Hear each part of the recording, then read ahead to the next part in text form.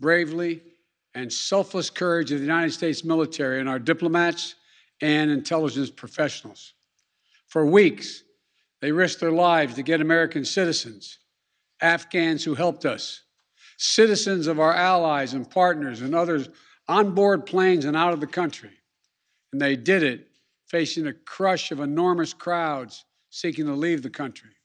And they did it knowing ISIS-K terrorists, sworn enemies of the Taliban, were lurking in the midst of those crowds. And still, the women and men of the United States military, our diplomatic corps, and intelligence professionals did their job and did it well, risking their lives, not for professional gains, but to serve others, not in a mission of war, but in a mission of mercy. 20 service members were wounded in the service of this mission. 13 heroes gave their lives. I was just at Dover Air Force Base for the dignified transfer.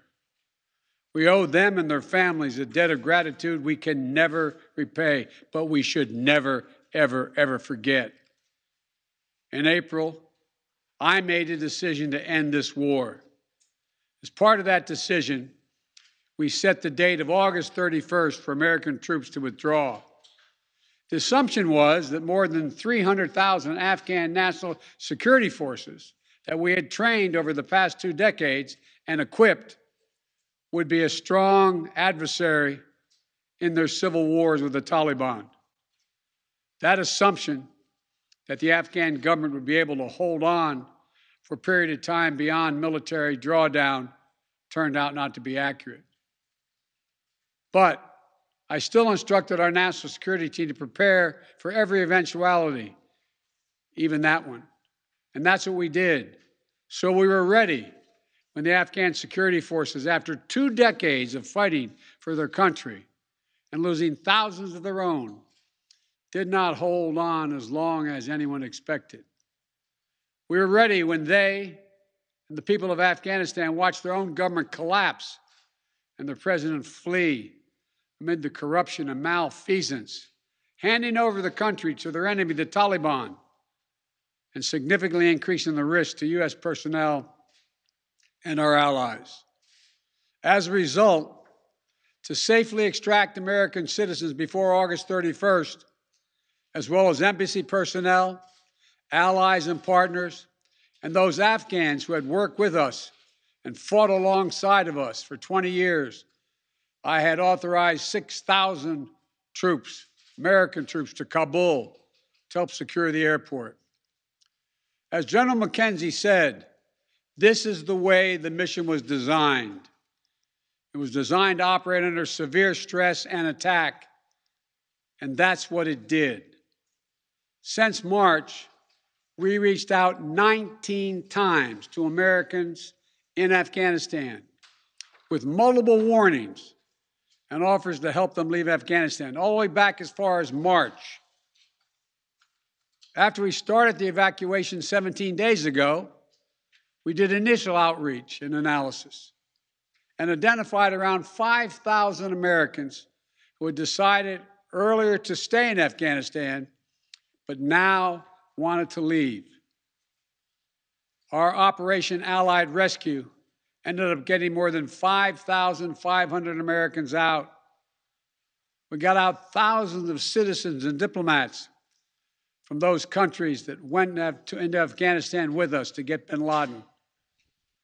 We got out locally employed staff of the United States Embassy and their families, totaling roughly 2,500 people. We got thousands of Afghan translators and interpreters and others who supported the United States out as well. Now we believe that about 100 to 200 Americans remain in Afghanistan with some intention to leave.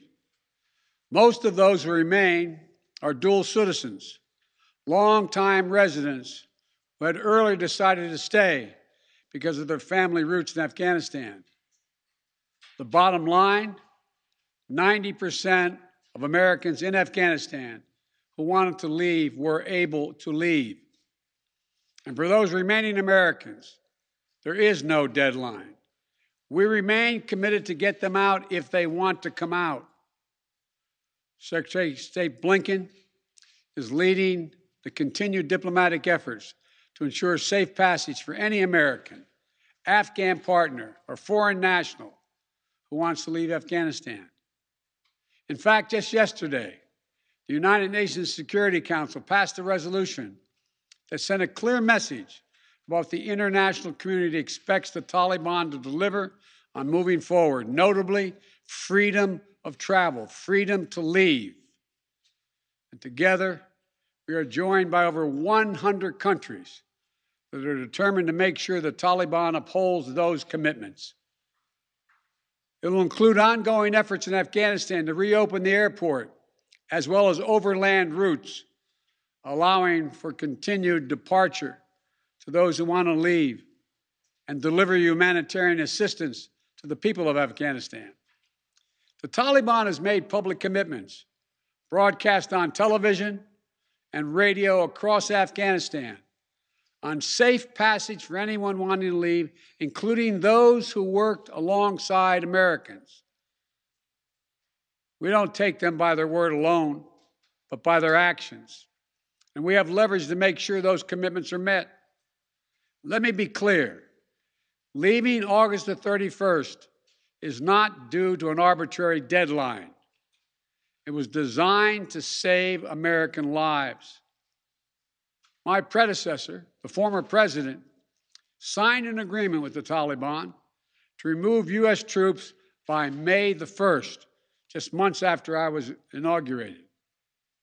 It included no requirement that the Taliban work out a cooperative governing arrangement with the Afghan government, but it did authorize the release of 5,000 prisoners last year, including some of the Taliban's top war commanders, among those who just took control of Afghanistan.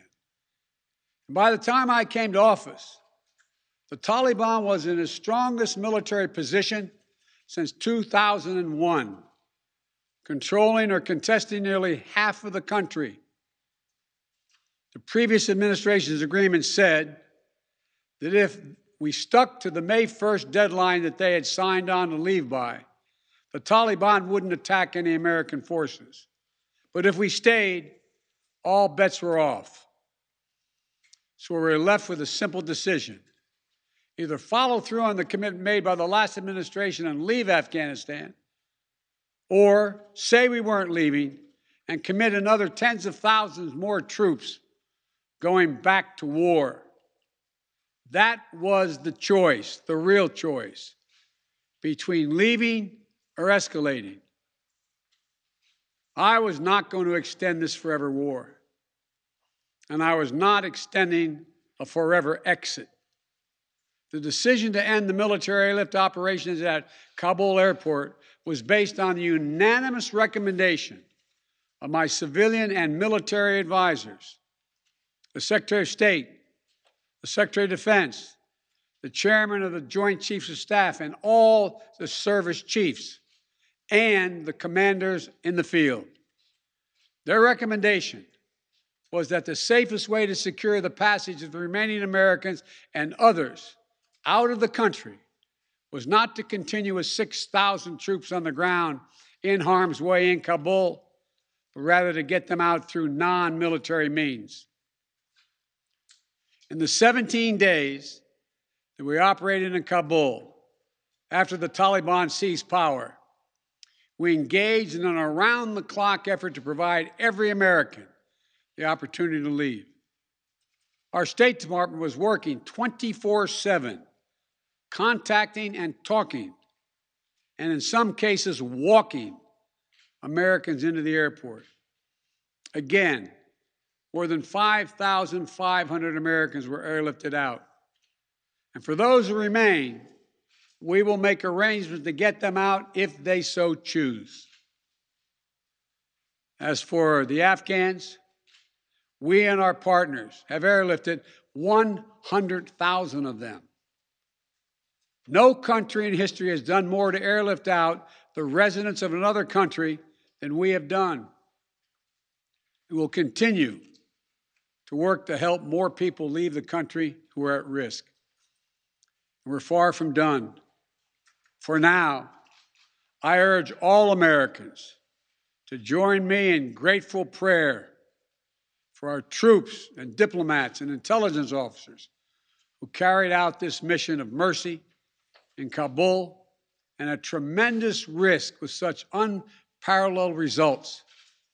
An airlift that evacuated tens of thousands, to a network of volunteers and veterans who helped identify those needing evacuation, guide them to the airport, and provided them for their support along the way.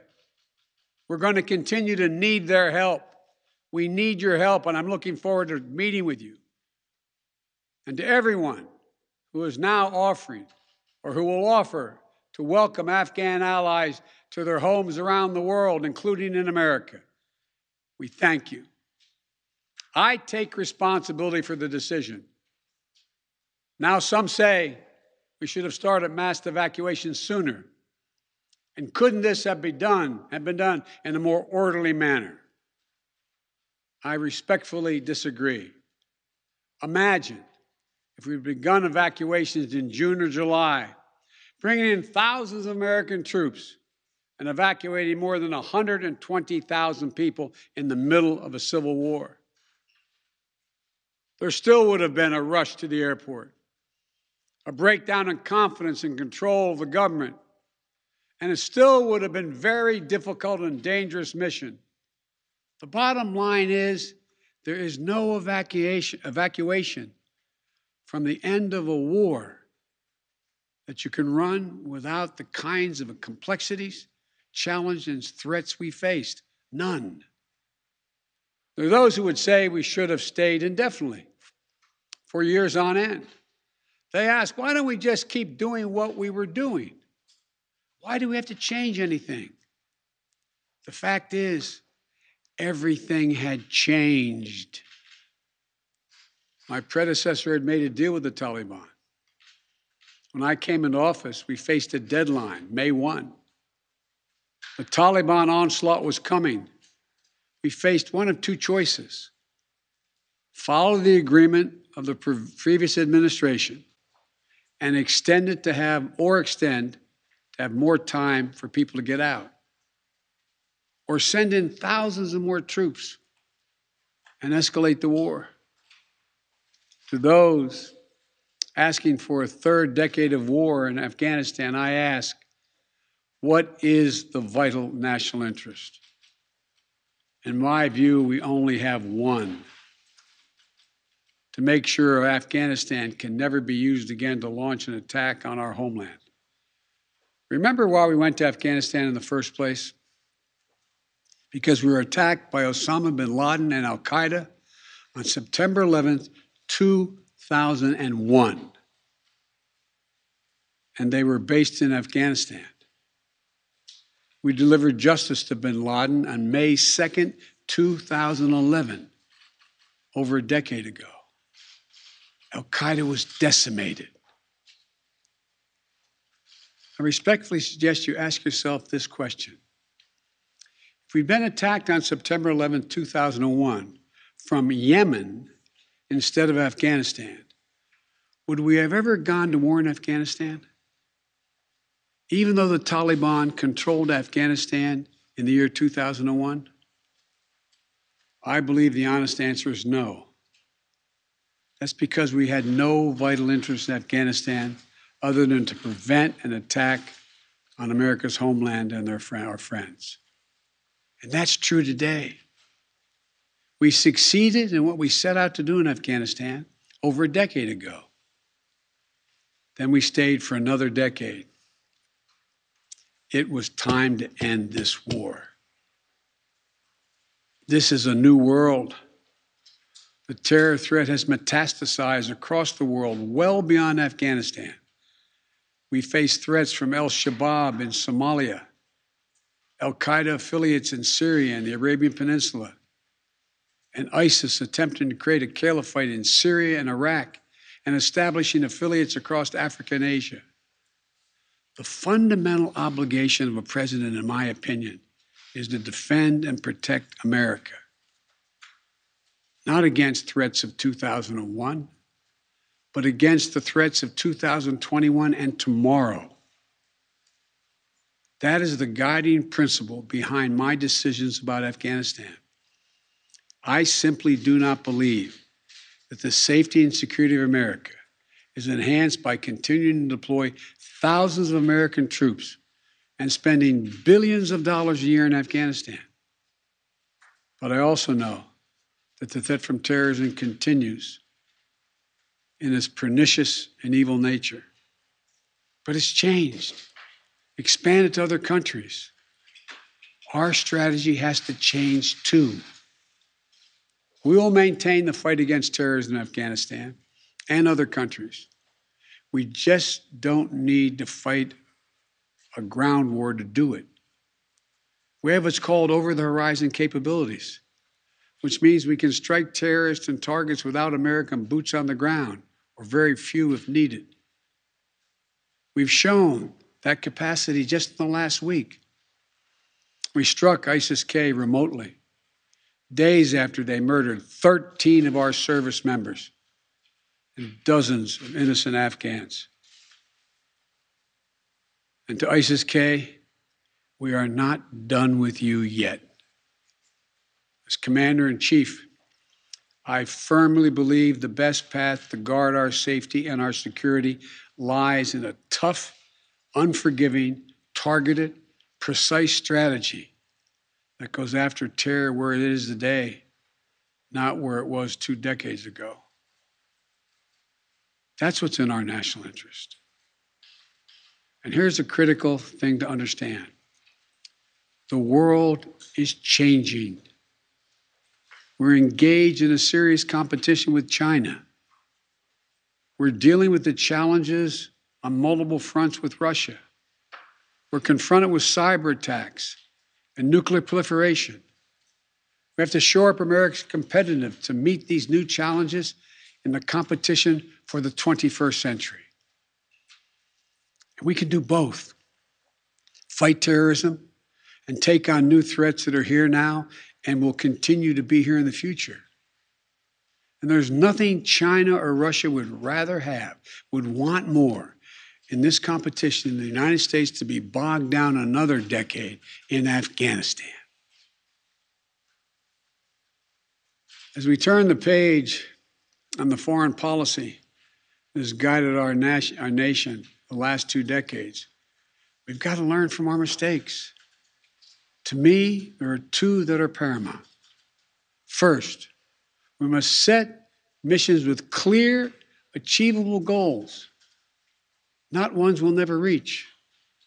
And second, we must stay clearly focused on the fundamental national security interest of the United States of America. This decision about Afghanistan is not just about Afghanistan. It's about ending an era of major military operations to remake other countries. We saw a mission of counterterrorism in Afghanistan, getting the terrorists and stopping attacks, morph into a counterinsurgency, nation building, trying to create a democratic, cohesive, and united Afghanistan, something that has never been done over many centuries of Afghan history. Moving on from that mindset and those kind of large-scale troop deployments will make us stronger and more effective and safer at home. And for anyone who gets the wrong idea, let me say clearly, to those who wish America harm, to those who engage in terrorism against us or our allies, know this: the United States will never rest. We will not forgive. We will not forget. We will hunt you down to the ends of the earth, and you will pay the ultimate price. And let me be clear.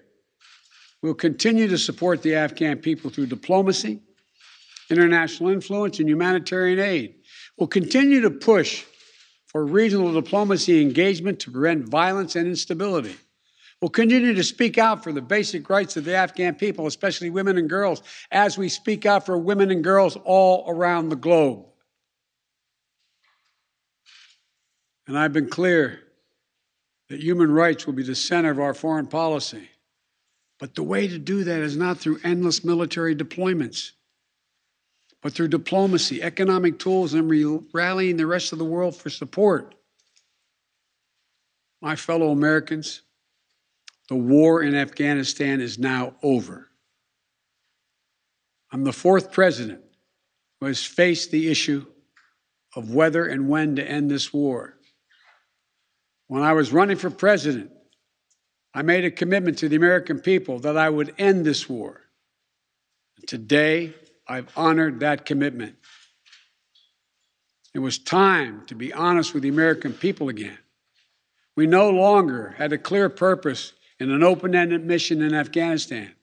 After 20 years of war in Afghanistan, I refused to send another generation of America's sons and daughters to fight a war that should have ended long ago. After more than $2 trillion spent in Afghanistan, the cost that researchers at Brown University estimated would be over $300 million a day for 20 years in Afghanistan, for 2 decades. Yes, the American people should hear this. $300 million a day for 2 decades. If you take the number of 1 trillion, as many say, that's still $150 million a day for 2 decades. What have we lost as a consequence in terms of opportunities? I refuse to continue a war that was no longer in the service of the vital national interest of our people. And most of all, after 800,000 Americans serving in Afghanistan, I've traveled that whole country, brave and honorable service. After 20,744 American servicemen and women injured, and the loss of 2,461 American personnel, including 13 lives lost just this week, I refuse to open another decade of warfare in Afghanistan. We've been a nation too long at war. If you're 20 years old today, you've never known an America at peace. So when I hear that we could have, should have continued the so-called low-grade effort in Afghanistan at low risk to our service members, at low cost, I don't think enough people understand how much we have asked of the 1% of this country who put that uniform on, willing to put their lives on the line in defense of our nation. Maybe it's because my deceased son, Bo, served in Iraq for a full year. Before that, well, maybe it's because of what I've seen over the years as senator, vice president, and president traveling these countries. A lot of our veterans and their families have gone through hell. Deployment after deployment, months and years away from their families, missed birthdays, anniversaries, empty chairs at holidays, financial struggles, divorces, loss of limbs, traumatic brain injury, post-traumatic stress. We see it in the struggles many have when they come home. We see it in the strain on their families and caregivers. We see it in the strain on their families when they're not there. We see it in the grief borne by their survivors. The cost of war they will carry with them their whole lives. Most tragically, we see in the shocking and stunning statistic that should give pause to anyone who thinks war can ever be low grade, low risk, or low cost.